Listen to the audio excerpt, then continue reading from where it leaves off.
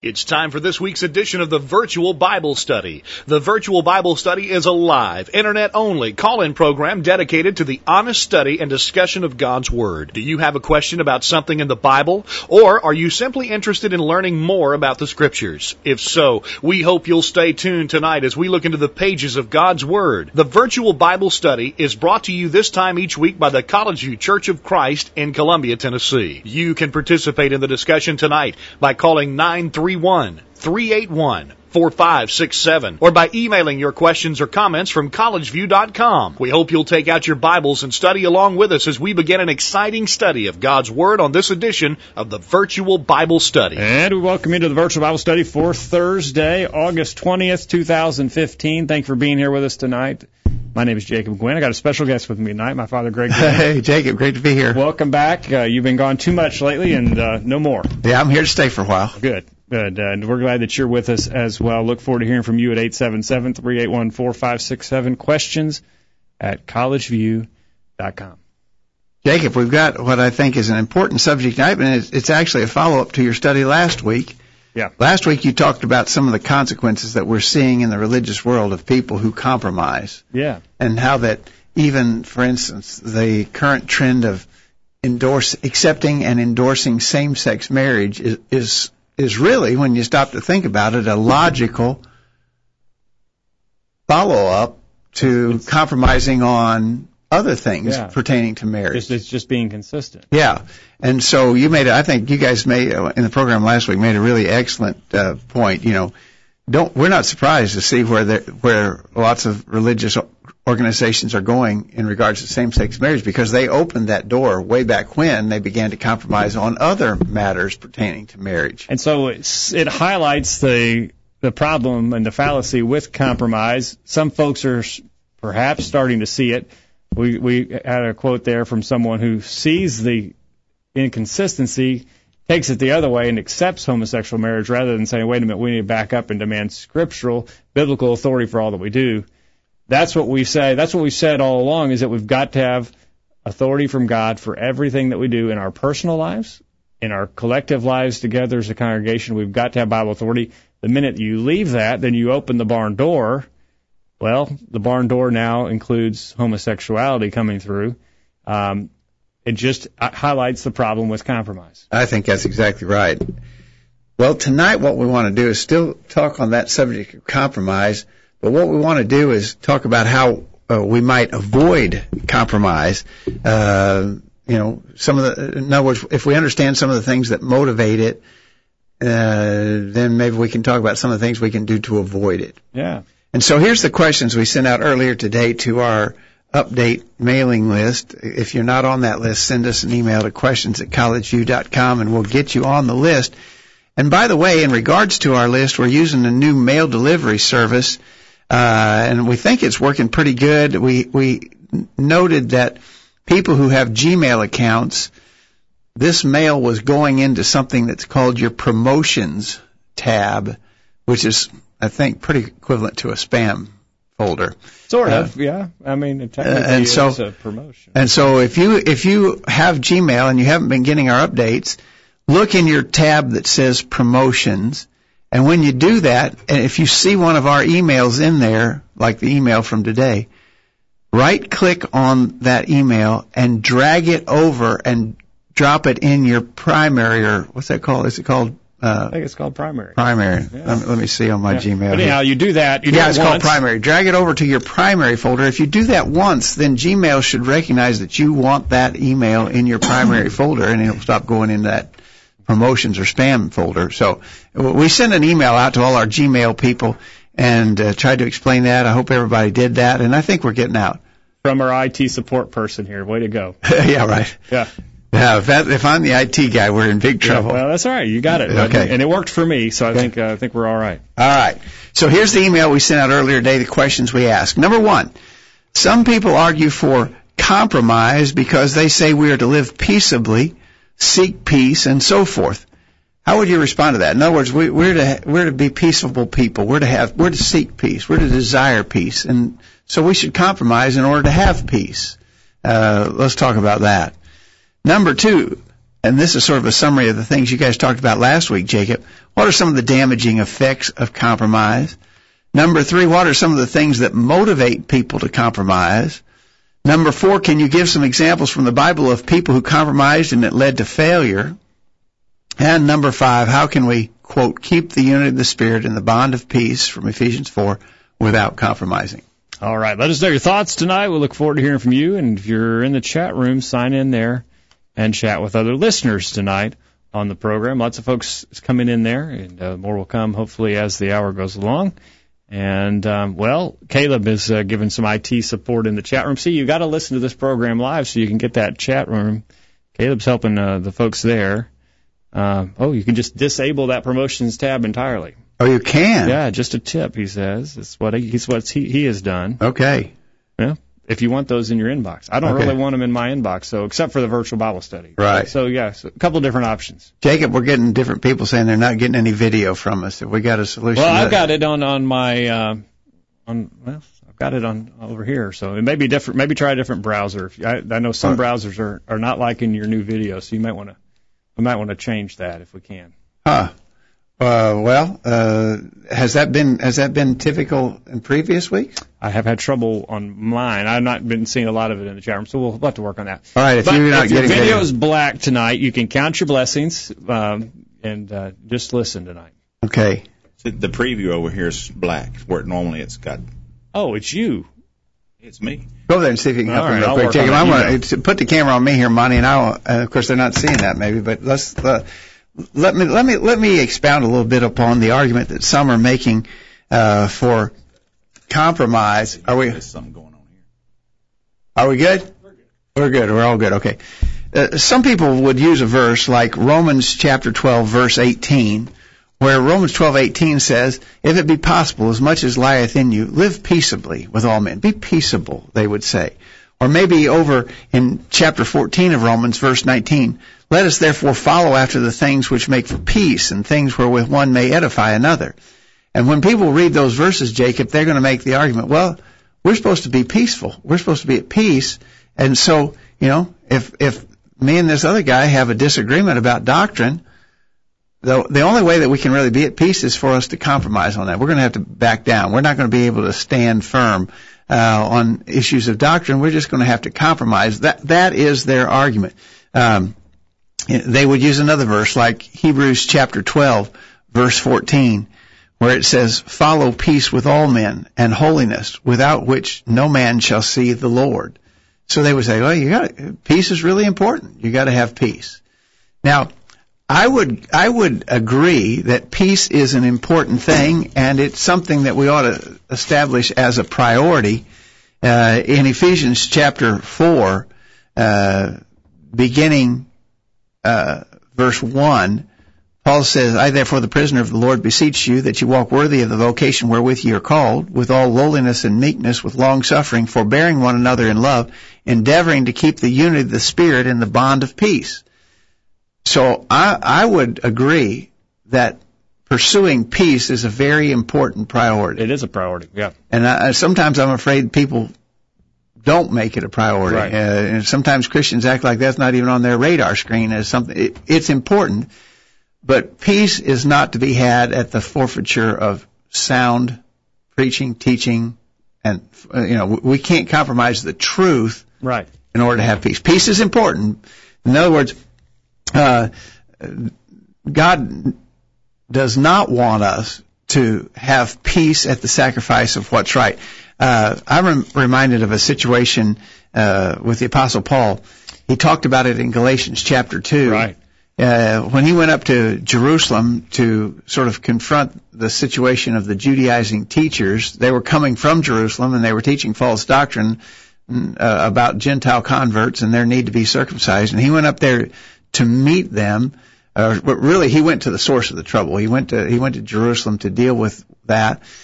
And some people tried to, sort of in an underhanded way, entrap him. And he said in Galatians chapter 2, verse 5, "To whom we gave place by subjection, no, not for an hour, that the truth of the gospel might continue with you." Well, someone could say, "Well, Paul, you should compromise a little, I mean, this is very important to those people, and you ought to back down and sort of, find a middle ground, compromise. And Paul said, not for an hour. And so I think that sort of an argumentation would prove that we can't compromise the truth for peace. Monty?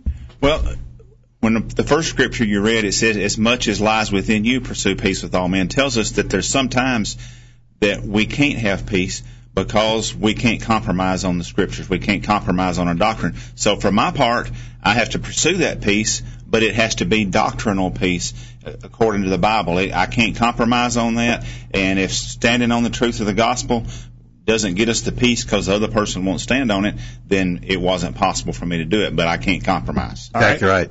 All right, and we see there in Galatians chapter 2, these folks were compelling others to sin, leading others astray, and that's a serious issue. We can't look the other way. Paul got in their face. Exactly and right. We got to cut this out.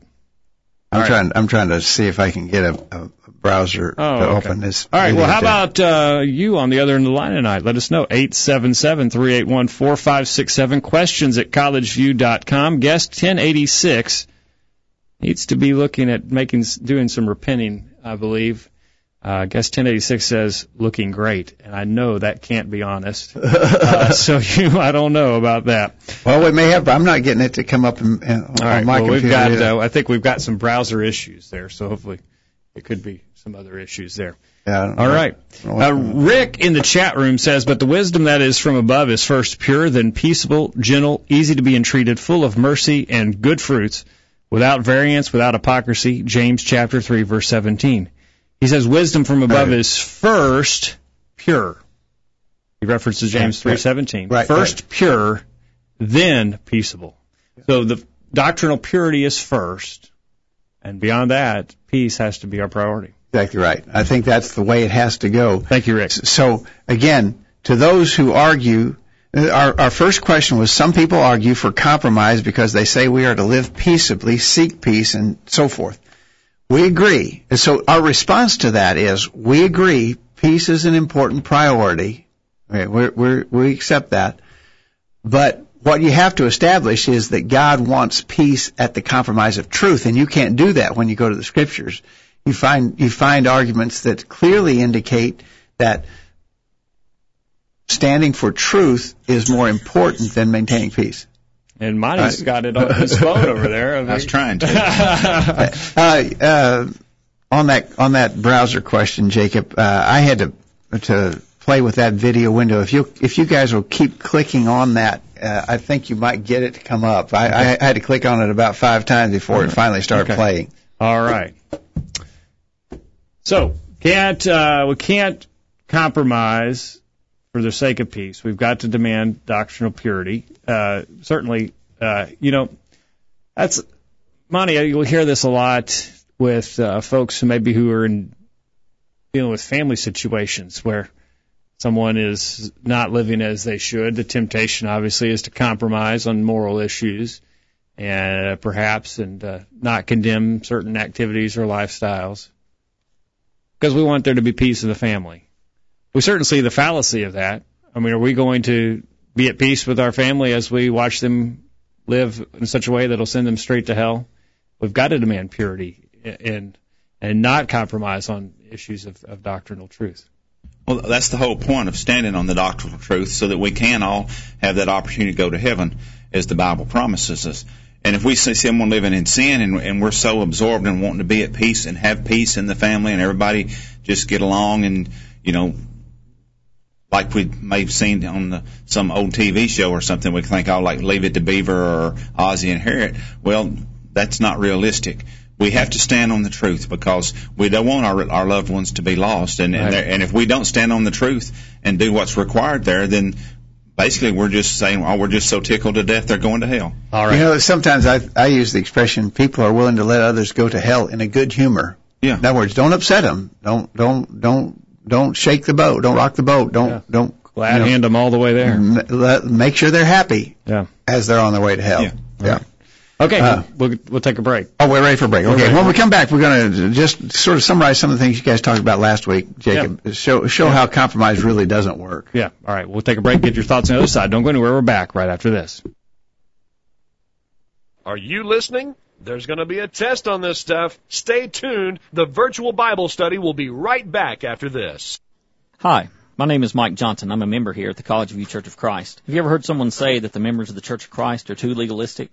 Generally, people say this when we say that we must be careful to follow all the commands that God has given us. When we say, God says we must do this, or God doesn't command us to do that, people respond with, the members of the Church of Christ are too legalistic. Well, while it may be impossible to know exactly what people mean when they make this accusation, if they are accusing us of being legalistic because we say that we should follow all the instructions that God has given us, then that accusation is correct. But let me ask you this. Which of the commands that God has given us should we ignore? Can we pick and choose which commands we follow, or must we follow them all? Jesus said we have to follow all the commands of God when he said in Luke chapter 6 verse 46, "And why call ye me Lord, Lord, and do not the things which I say?" We want to call Jesus our Lord, so we try to follow all the commandments that he has given us. We don't in any way think that following God's commands earns our salvation, but we do think it is necessary to be pleasing to him. Here at the College View Church of Christ, we're trying to follow every command that God has given us. If, as a result, some people call us legalistic, then so be it. We think it's what God calls being righteous. Here are some quotes worth pondering. The fact that our citizenship is in heaven ought to make us better citizens on earth. Have you developed the habit of complaining? Do you gripe about every little thing? If so, you need to realize that your constant griping is an offense to God, a discouragement to other Christians, and a poor testimony to the lost. Man, wish I'd said that. Use your internet connection for something good. Listen to the virtual Bible study every week. Now, back to the program. We're back on the program tonight, and we are glad that you're with us as we talk about compromise and the damaging effects of it. All right, go ahead. You know what, Jacob? We haven't even, I don't know if you guys did last week or not, we haven't really offered a definition of what we're talking about. Okay. So let me give you a dictionary definition of compromise. Here it is. A settlement by arbitration or by mutual consent reached by concession on both sides, a reciprocal abatement of extreme demands or rights, resulting in agreement, a committal to something objectionable, a surrender, as a compromise of character or right. In other words, compromise is a surrender. Yeah. You know, I like to get drunk. I like to drink alcohol and get drunk, and you've been saying that that's a sin. I'm just not happy with you saying that that's a sin because that's something I like to do. Yeah. So we're at odds with each other because you're condemning my practice of drinking alcohol. Right. So we got to have peace, and the only way we're going to have it, because I won't keep drinking my alcohol, you've got to surrender your position. Yeah. You know. But not all the way.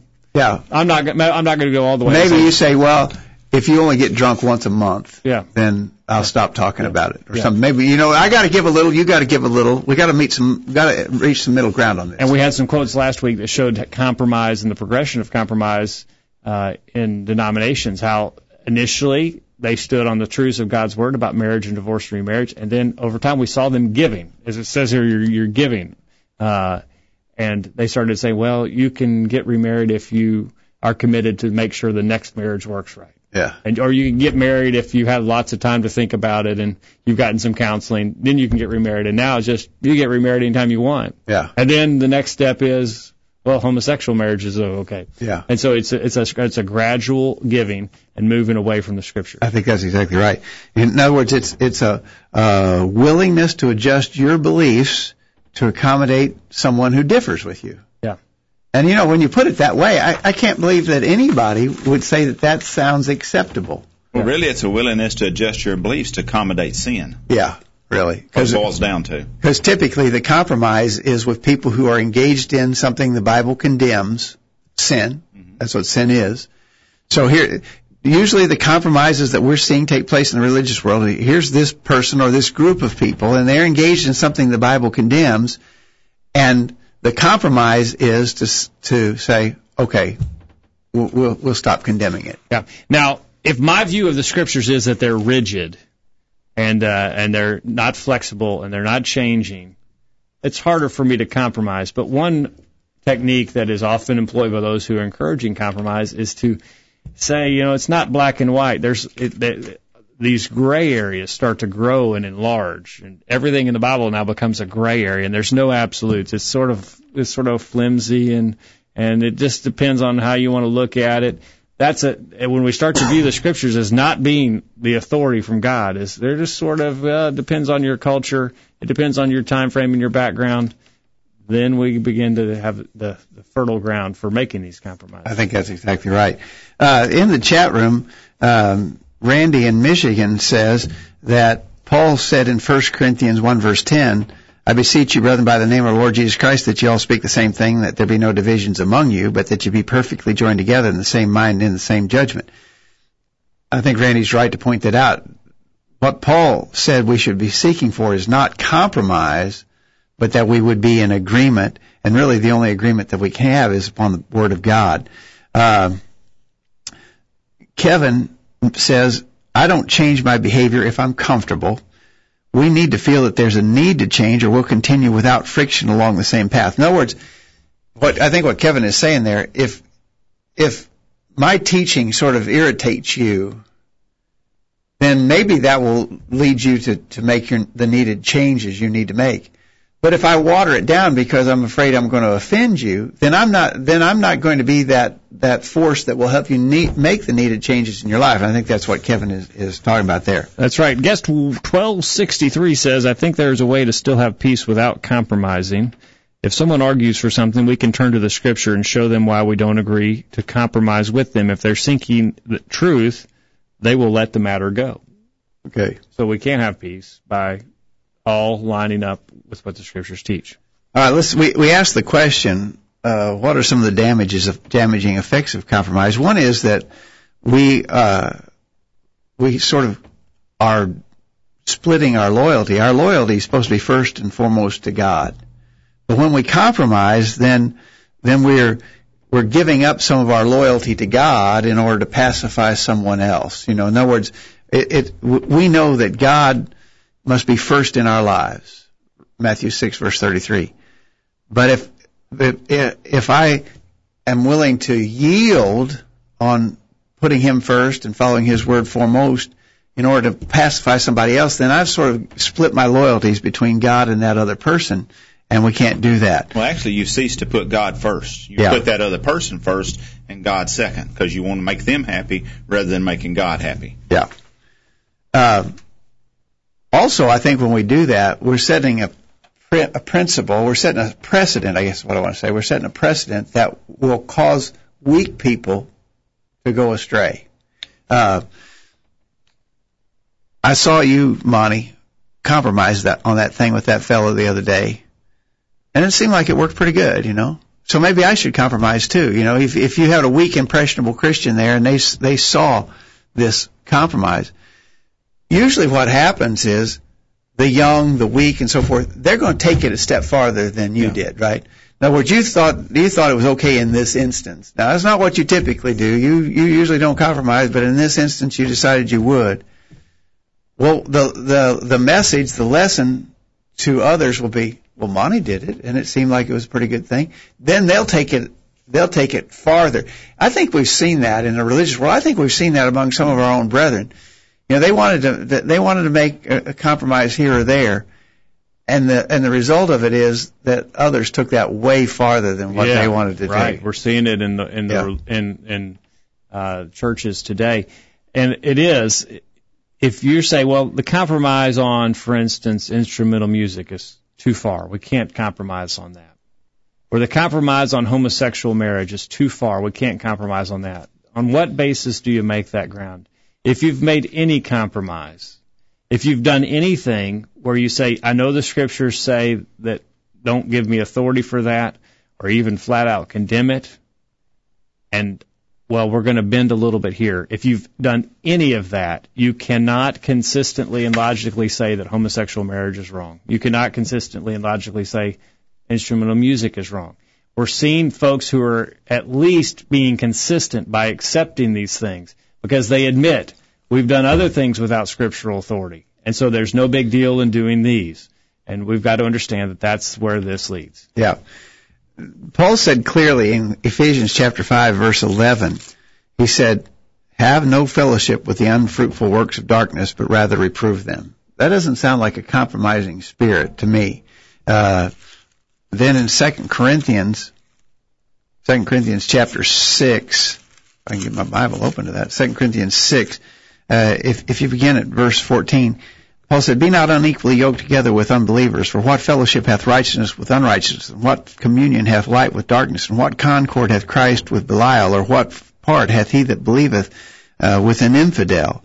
What agreement hath the temple of God with idols?" So, all of that, Paul suggests, that seems pretty clear that his idea was there's got to be separation here. There can't be a blending, a compromise, sort of a marriage of the two. And then, of course, a famous passage along these same lines is 2 John. 2 John verse 9. "Whosoever transgresseth and abideth not in the doctrine of Christ hath not God. He that abideth in the doctrine of Christ, he hath both the Father and the Son. If there come any unto you and bring not this doctrine, receive him not to your house, neither bid him Godspeed, for he that biddeth him Godspeed is partaker of his evil deed." Doesn't sound like compromise. Doesn't sound like compromise to me. There's some good comments in the chat room. Guest 1086 says there was no gray area in the Old Testament when God dealt with man. He always gave detailed instructions, and he never changes. And that it is somewhat of an indictment against God to say that God gave us the Bible, and all it is a bunch of gray area that we can't understand. It's all this sort of, God just gave us some mumbo jumbo that, well, your guess is as good as mine. Monty, it's an indictment against him and what he said about his word. I would suggest to you that there's not any gray areas in the Bible when you get right down to it. There may be areas that I haven't adequately studied in order to properly understand them. They may be areas I need help in. I might have to study with you to get some help in understanding it. But it's not a gray area. It's just something I haven't given sufficient study to yet. Because God, being all-powerful, knows what we need, and he was sufficiently able to reveal this word to us so that we can. And we're commanded to know and understand it. It's not, and if it's a command, that means we have the ability to do it. So there's not gray areas in there that we're sort of left in limbo on, but we need to study and understand it. That's our job. That's our responsibility. He's told us we can. Randy in Michigan tonight says, our God does not change. He references Malachi 3, verse 7, "For I am the Lord, I change not." So God is, in the Old Testament, gave clear and understandable instructions. In the New Testament, he has as well. Caleb in the chat room says, that's why institutional churches are in the state they are in now. Some of their members would never allow instrumental music or female preachers, etc. When you begin to compromise the Scriptures, you open the path to go farther and farther away from God. Yeah. And that's true, Caleb. Thank you for that observation. Jim, by email, Jim in Kentucky said, one thing that happens when we compromise is that we become complacent with it. When we fight for something unto the end, we learn to defend it with all we have. When we compromise and give up or give in, we never learn what it means to use all of our resources. Saints are admonished to be faithful, even unto death, Revelation 2, verse 10. All right. And Kevin says that we need to be consistent. And he says, rather than being consistent like some who are saying, well, we've compromised in other areas, we have to compromise here. No, Kevin says we need to be consistent in following every precept of God. I think that's right. Thank you, Kevin. Ramona in Texas says the effect of compromise is it can cause faith's fire to go out. Departure from the standards of God's Word causes division, Romans 16:17, tears apart close friendships and causes untold suffering to the individual believer or organization that desires to be true to the call of Christ. It weakens the church. It introduces destructive influences of Satan and sin among God's people. She quotes R.L. Whiteside, the man who causes division in the Lord's church by the introduction of things not taught is an enemy of Christ, even though he may not think so. That's from his Whiteside's commentary on Romans. We got just a minute here, Jay. There's an interesting episode from the life of J.W. McGarvey. Many people will recognize the name J.W. McGarvey. He was a preacher of a century ago. He wrote some well-known commentaries. I'm sure a lot of people listening have McGarvey's commentary on Acts, for instance. Mm-hmm. But when he was preaching, living and preaching, there was the problem of instrumental music being brought into the churches. There was a great division brewing over instrumental music and some other things too. But here's some information from his life's history. He was faced with a church dividing over issues like the use of instrumental music. He thought he could stem the tide by accepting meeting invitations at congregations that accepted instruments.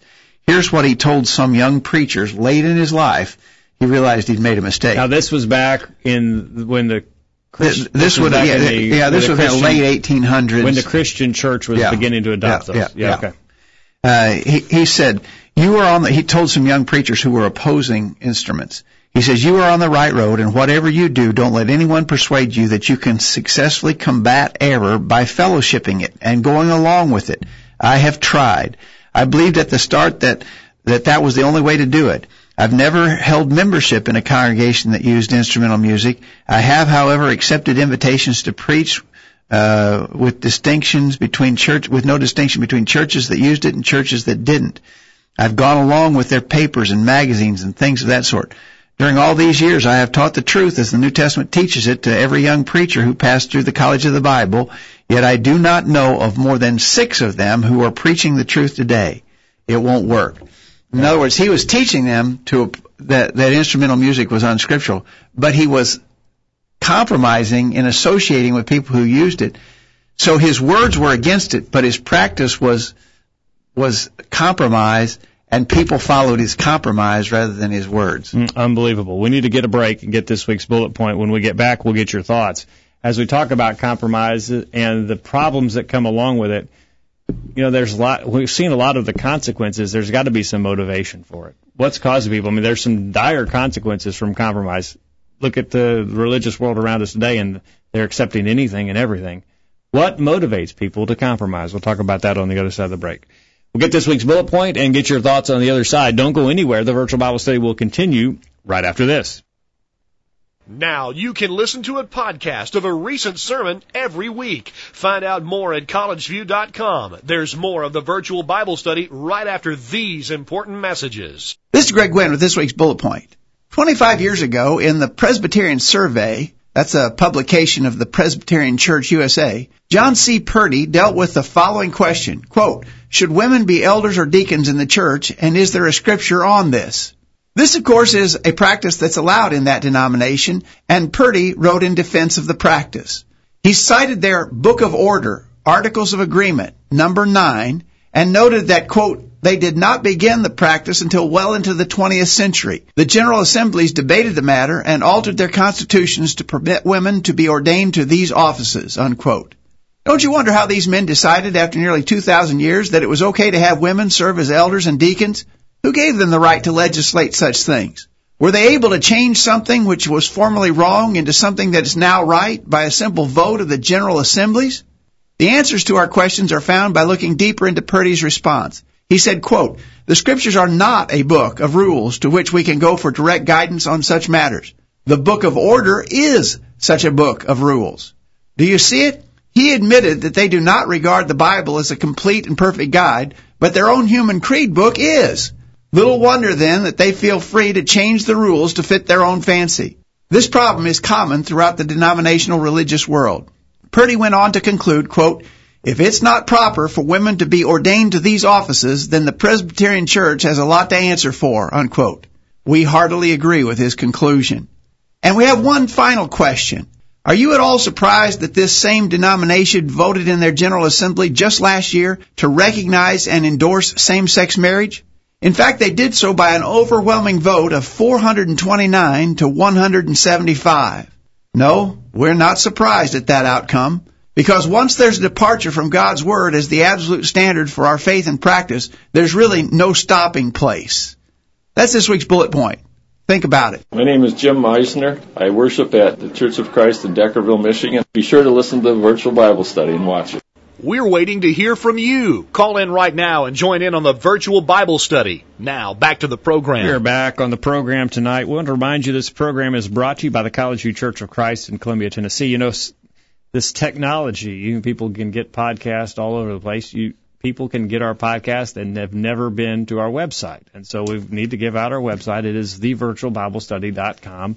And if you've just been listening to the podcast, you haven't gone and checked that out, there's lots of resources that aren't in the podcast feed there.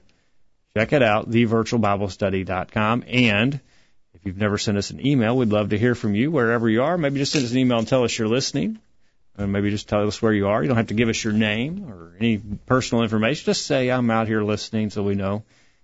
Questions at collegeview.com. Exactly. So, all right. We're talking about compromise. We're talking about the dangers of it. We're talking about the effects of it. But let's talk now about what motivates it. That's one of the questions we sent out to our update list earlier. What are some of the things that motivate people to compromise? 1086 says the love of money is always at the root of all forms of evil, compromise and tolerance notwithstanding, the bigger Barnes concept. 1086 says there may be some financial reasons for compromise. I think we're seeing that in some of the mega churches and folks that are unwilling to take a stand against anything because it might affect the bottom line. Yeah. So money might be it. Yeah. Jim in Kentucky, he's got an interesting list. He's got, 5 things here. Number 1, the majority. Yeah. I want to be in the majority. You know, I hate to be an outsider. I hate to be sort of counted as an oddball. I want to be accepted as mainstream or normal. Yeah. And so I've got to compromise my position sort of to line up with what everybody else is thinking and doing. So trying to be in the majority. Popularity. You know, I want people to like me. Nobody likes to be unliked. Or nobody unpopular. wants to be unliked, and so I want people to like me. I don't want them to think I'm an extremist. Yeah. And so I want to be in the majority. I want to be popular. I want to continue in fellowship with a particular group. You know, those people are my friends. That's my sort of my social circle. That's the people I associate with. That's the people I do things with. those are my people. I've known Bob and Sandy for years, and I know that divorce is wrong, but I just can't. I don't want to separate my association. So a desire to continue in fellowship with certain ones. 4th, he says they don't want to be seen as not getting along. You know, you're really just a knothead. You're just a hardhead. You're just a hard-headed old stubborn mule. Yep. And, you know, every time something comes up, you keep quoting scriptures to us. Get over that, will you? And stop being so stubborn. You know? Yeah. Okay. And then he says, finally, they are not truly convicted of the truth, that it is the only way. I think that's right. I think Jim nailed that. Exactly, Jim. Appreciate it. All right. Kevin in the chat room says one of the challenges in his life is which issues to spend my energy teaching upon. I could walk down the hall over any office for 8 hours and hear much religious untruth. Interjecting myself into every conversation and clearing up religious falsehoods could make my workday very unproductive. So my behavior can be to ignore some things simply because of time constraints. This logical approach can then lead me to not helping everyone that I can. A bit of a dilemma, but one I can continue to improve on. We appreciate Kevin for his desire and his concern about that, and certainly it is a challenge to decide which fights to take up and which to allow to pass by. That's right. Caleb says compromise is always easier than anything else. People today seem to make life simple. Look at what we have in our houses and work. It is much easier to compromise, hence the draw of it. And Caleb's getting down to maybe the root of one issue why people would compromise. He says the motivation to compromise is that it is easy and it keeps us happy and everyone on the earth. With everyone, yeah. No one dislikes me, for I'm now seeking the approval of, for am I now seeking the approval of man or of God? Or am I trying to please man? If I were still trying to please man, I would not be a servant of Christ. I think that's a really good verse there, Galatians 1, verse 10. Galatians 1:10. Who are we trying to please here, God or man? Who's your master? Unfortunately, many are trying to please man rather than God. On the subject of clarity of the Scriptures, Guest 1263 makes an interesting comment. It says, I will say Revelation is very hard to understand. Since a small child, I've never had absolute clarity of everything. I am, however, able to trust God because I have the clarity of almost every other book. And Guest 1263 makes an interesting comment. Revelation is a difficult book to understand. Some of the things that Paul wrote were difficult to understand. We say that God has given us instructions that we can follow. How do you answer the argument, well, what about the book of Revelation? Well, I think Guest 1263 says, I have clarity of other books. In other words, whatever Revelation teaches, and I think we can get the main gist of Revelation. It's a difficult book, but I think it's possible. It's certainly possible to get the main idea of Revelation. But what we know is that nothing in Revelation contradicts anything else that's taught in the Scriptures. And usually that's a pretty good principle to use when we're studying the Bible. Let the things that are easy to understand help us understand the things that are harder to understand. Yeah. So, for instance, anybody who would try to use the book of Revelation to teach that, there's the end is coming soon, or try to predict specify the time of the end using prophecies in Revelation, well, that can't be right, because Jesus said we don't know the day or the hour. Only the Father in heaven does. So, I think that the principle that's stated there by Guest 1263 is a right one. But there are going to be some things in the Scriptures that are hard for us to understand. There are going to be questions that we can't answer. But I think the takeaway is that we can understand God's will for us. Yeah. He's made it clear for us to know what He wants us to do in order to be right with Him. That is understandable. Yeah, I think that's right. Okay. Ramona in Texas gives several suggestions. We've commented on most of these already, but I think she's really got a good list here. What are some of the things that motivate people to compromise? To stop arguments, to go with the flow, to please all people, to compromise because others do it. Compromise with the question, what will it hurt? Yeah. Compromise with the idea God didn't really mean it. It says it, but doesn't really mean it. Yeah. And then she says some people compromise just because they're lazy. Yeah, it's easier to compromise than to try to fight. Yeah, fighting the good fight sort of sounds like a lot of work to me. And I didn't pick any fight here. I don't want to have any. I mean, it's not me. I'm just doing my thing here. Why do I need to take up a fight for what's right? Yeah. All right. You mentioned earlier in the discussion, Jacob, maybe family ties, and we've all known of people who compromised on what they believed in order to accommodate somebody in their family. Mm-hmm. Family ties certainly cause compromise. Fear of losing friendships. Fear of receiving a negative reaction. Mm-hmm. All of those kind of things. Of course, the idea of being afraid is spoken to in the book of Revelation. In Revelation 21, verse 8, the fearful and unbelieving and the abominable and murderers and whoremongers and sorcerers and idolaters and all liars shall have their part in the lake which burneth with fire and brimstone, which is the second death. Fearful. I'm afraid. I'm afraid of losing a friend. I'm afraid of offending a family member. I'm afraid of getting a negative reaction. Wait a minute. What does that say about the fearful?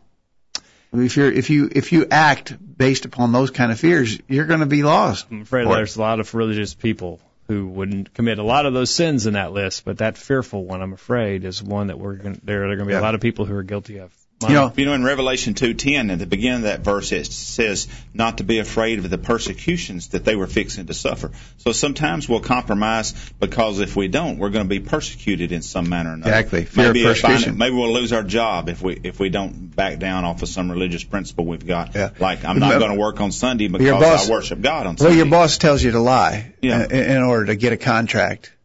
Well, I got to do that to keep my job. Yeah. I'm afraid to lose my job if I resist him what he told me to do.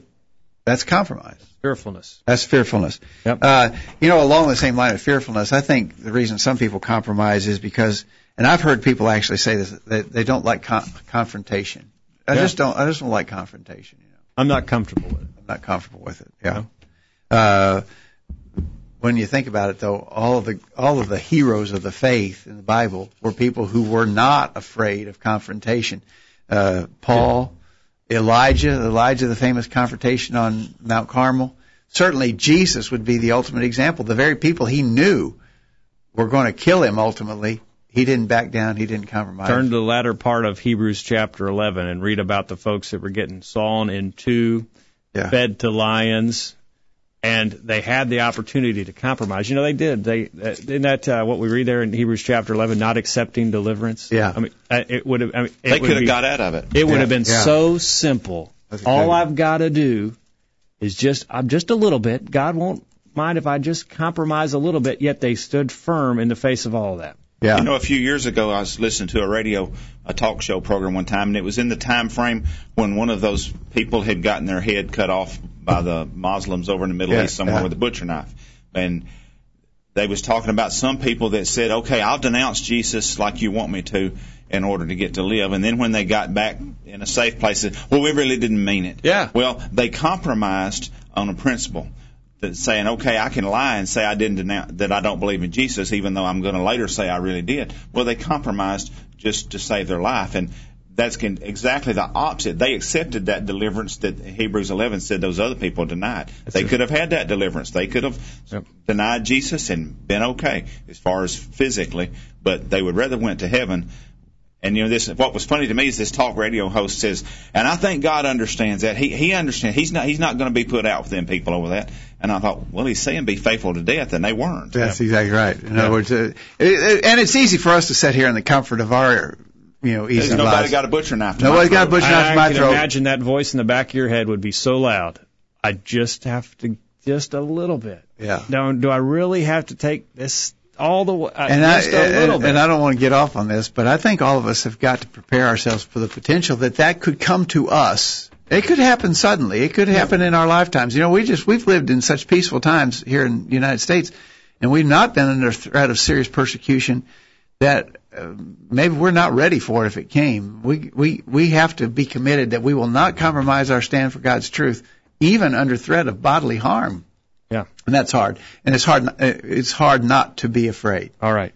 All right, we need to get our last break. When we come back, Jacob, we want to talk about a couple of Bible examples, at least, of people who compromised and it blew up in their face. And then we want to talk about how can we keep the unity of the Spirit in the bond of peace, Ephesians 4:3. How can we do that and not compromise? All right, we'll take this break and get your thoughts as we go to the top of the hour right after this. You won't want to miss what we talk about next. The discussion continues right after these important messages. Hello, everyone. I'm Wade Shelton, a member of the College View Church of Christ. If you're like me, you've probably heard a lot of rumors about what the Church of Christ is all about. But regardless of what the rumors you may have heard, let me just quickly tell you what we are about. The College View Church of Christ is simply a group of Christians that is committed to doing everything that God has commanded us in exactly the way that He commanded us to do it. So we just simply open our Bibles and study them to determine what God has commanded us to do, and then we try to do it. It's just really that simple. Are you interested in being part of a group of people who have this approach to serving God? If so, I hope you will join me and my family as we worship God with the College View Church of Christ this Sunday at 9:30 a.m. We're tracking the trends on the virtual Bible study. Surveys from a recent school year show that 46% of public schools reported at least one student threat of physical attack without a weapon, and 8% of schools reported such a threat with a weapon. 25% of schools reported at least one incident of the distribution, possession, or use of illegal drugs, and 14% reported the distribution, possession, or use of alcohol. 10% of inner-city schools reported at least one gang-related crime. That information is via the National Center for Education Statistics. The Word of God says in 2 Timothy 3, beginning verse 1, "This know also that in the last days perilous times shall come. For men shall be lovers of their own selves, covetous, boasters, proud, blasphemers, disobedient to parents, unthankful, unholy, without natural affection, truce breakers, false accusers, incontinent, fierce, despisers of those that are good, traitors, heady, high-minded, lovers of pleasure more than lovers of God." Broadcasting around the world with truths that are out of this world. The Virtual Bible Study. Take it away, guys. We're back on the program tonight, and some good comments coming in the chat room. Arthur in the chat room references Exodus 23, verse 2, where the children of Israel were told, "You shall not follow a crowd to do evil." Good one. That's a good one, Arthur. God warned the children of Israel about this idea of compromise. Bronze Angel in the chat room says, "In my opinion, some compromise is the result of feelings of guilt for past historical wrongs, resulting in some overcorrecting in an effort to right past wrongs. This tactic is used in politics all of the time, and this compromise has infiltrated the church as well." Yeah. I think that may be a problem. We've done bad things in the past. Maybe we were... So now we got to soften up a little bit. Soften up. Maybe so, yeah. Maybe so. Randy in Michigan says, "Nadab and Abihu, I am sure they wish they did not compromise with the will of God and got the fire that they were told to do." In Leviticus chapter 10, verses 1 and 2, he references the fact that they got strange fire, which the Lord had not commanded. and the fire went out and devoured them. There was no compromise acceptable with God. Jim in Kentucky mentions Nadab and Abihu too. They used fire, but not the right kind. Thank you, Rudy. Ramona mentions Jehoshaphat, but she didn't give any explanation what she meant by his compromise that led to failure. Was Jehoshaphat the one who went with Ahab into battle, and Ahab said, "You dress up like a king, and I'll just dress up like a regular guy"? What was he thinking? I think Jehoshaphat wasn't really. You put a target on your body, and I'll hide. I think that's the story she's referring to. And if that's the one, I've always thought he wasn't the sharpest knife in the drawer. Yeah.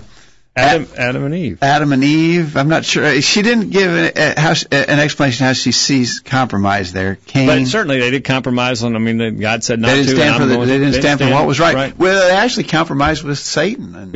And maybe Cain as well. She mentions Cain. Yeah. Thank you, Ramona, for those. Another person suggested Reuben in the matter of he was trying to. The brothers wanted to kill Joseph. Reuben didn't want to go along with that, so he said, "Let's just put him in the pit." He really wanted to come along later and let him out, but he didn't have control of the situation. Once he started compromising with him, instead of just saying, "No way, man, we're not doing that," he tried to strike a compromise with the idea, "I'll be able to come back later and let him out of the pit." Yeah. But when he compromised, he lost control of the situation. He should have just, from the get-go, said, "No way, we're not doing it." And that's important to note. When you compromise, you do give up the ground that you're standing on. You're moving towards them. They're not moving towards you. Yeah. I like that idea. You lose control of the situation. That's right. And then someone suggested Solomon. And of course, Solomon became unfaithful to God in an effort to appease his foreign wives. He had so many wives, and they took his heart away from God. He compromised God for the sake of his wives. He compromised and began to worship idols. Yeah. Good ones there. Yeah. We've recently talked about Abraham and his line about his wife. He was in a sticky situation. He compromised on the truth there. We saw that. We see that. I mean, we can look lots of places when things get tight and get sticky. People want to compromise. Yeah. All right. So let's spend our last few minutes here, Jacob, talking about our last question. How can we keep the unity of the Spirit in the bond of peace? That's the statement that's found in Ephesians 4, verse 9, endeavoring to keep the unity of the Spirit in the bond of peace. How can we do that without compromising? Well, before we leave, Bronze Angel says Moses compromised on marriage. I think she's referring to Jesus. What Jesus said in Matthew 19, verse, what is that about, verse 7? Because of the hardness of your heart. God permitted it. Moses. But from the beginning, it was not so. Let's see how so there was some compromise and some failure to honor God's plan. The Pharisees asked Jesus, Matthew 19:7, why did Moses then command to give a writing of divorcement and to put his wife away? Jesus said, Moses, because of the hardness of your heart, suffered you to put away your wives, but from the beginning it was not so. Very good. I like that. I like that one, Bronze Angel. Thank you. All right. So how can we keep the unity of the Spirit without compromise? In other words, we are, as we said at the start of the program, peace is a priority. It's an important thing. How can we do it? Well, I think a starting place here, Jacob, is to acknowledge there is truth. There is truth. There is an objective truth of God. Thy word is truth, Jesus said in John 17, verse 17. God's word is truth. Now, I understand that we struggle sometimes with some issues in understanding and properly interpreting and applying that truth. But we should have a strong commitment to the very idea that there is truth and it's knowable. Now we can talk about some situation that we still struggle with, as getting to the bottom of that. But we got to start with the premise that there is truth and it's discernible, it's knowable. It's not like, well, we're just going to have to get along, go along, because nobody has any basis. We got a basis in God's truth. That's a very fundamental concept, and it is a concept that is misunderstood by so many in the religious world today. And the idea that, well, it's all relative. You see it your way, I'll see it my way. Many people have gone down that road, and it has opened the door for this kind of compromise. And so we've got to stand on the fact that there is a truth, it is absolute, and it can be understood. I like that. Yeah. Something else we have to understand about that absolute truth.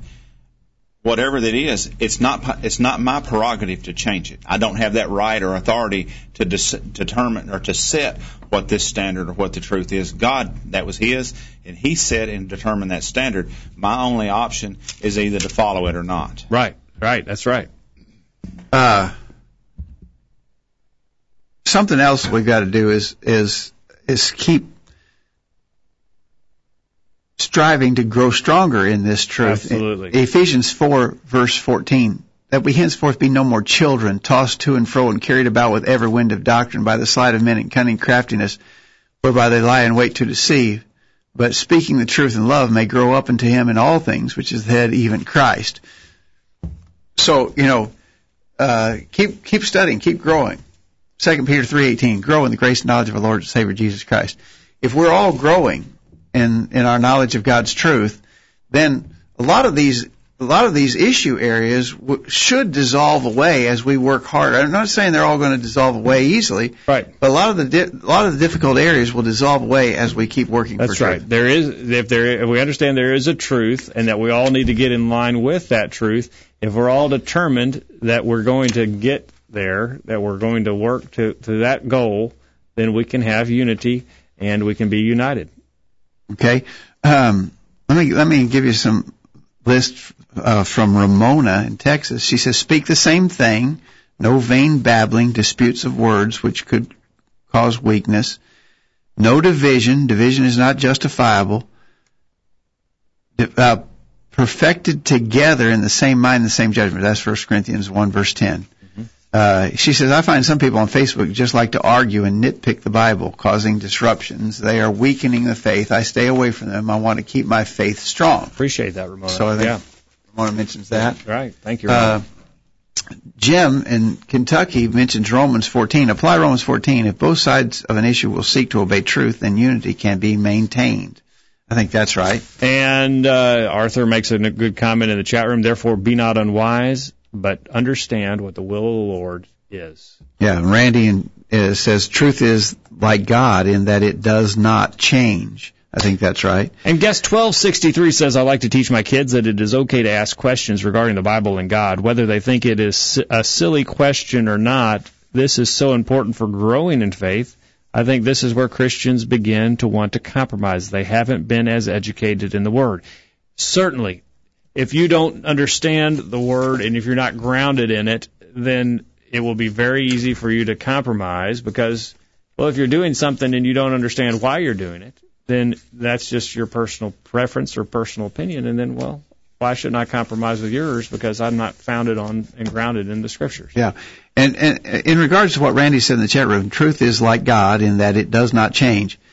I don't know. We were busy trying to run some things down here during the bullet point, but I referenced a case in the Presbyterian Church in our bullet point where they admitted that they've let women in leadership roles now, but that's just been within the last centuries. Just within the last 100 years they did that. They took a vote and they changed. In other words, it was wrong for women to have leadership roles in the Presbyterian Church until within the last century. The guy said we were well into the 20th century before we made that change. They voted on it in the General Assemblies.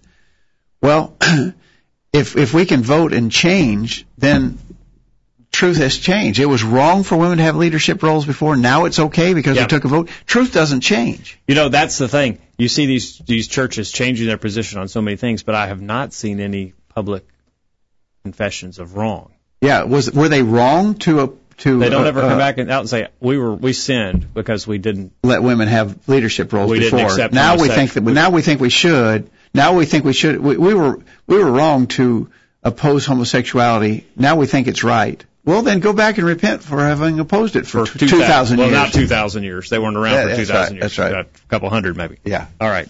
Well, we're out of time. I hope that sort of ties up the package. You guys started last week a good discussion on compromise. We've tried to expand. It's so important. And these recent developments highlight what is wrong with compromise. Yeah. All right. All right. Good discussion tonight. I vote we call it quits. All right. Let's move on to a new topic next week. Monty, thank you for being here. And remember that we're always open to your questions and comments. I've got some building in the stack of stuff for a smorgasbord program. Are you still getting? I mean, is that trickling? Is that? We haven't got it a lot yet lately. So if some of you have a question you'd like to add in, I gotta get it in. Brad in Athens, Alabama. I think I forwarded this to you today. Church and down in Alabama has compromised. They now have, Monty, you might like this church. They've got a gun range behind the church now. They've started a gun range, and they're doing it in the name of Jesus, they say. They're hoping to bring people to Jesus by having this gun range behind the church. Well, we've heard about, go ahead, Monty.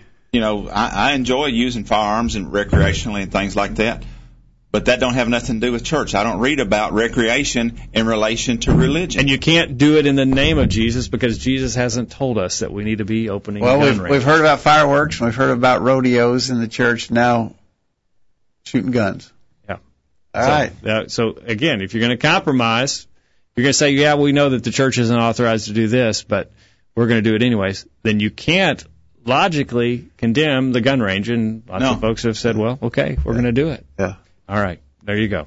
All right. Thank you for your time tonight, Dan. Thanks, Jacob. Thank you for listening. Hope you benefited from our study and discussion of God's Word. We hope you make plans to be back here this time next week for another edition of the Virtual Bible Study. In the meantime, we encourage you to put God first in your life, study His inspired Word, the Bible, and live by it every day. You'll never regret it.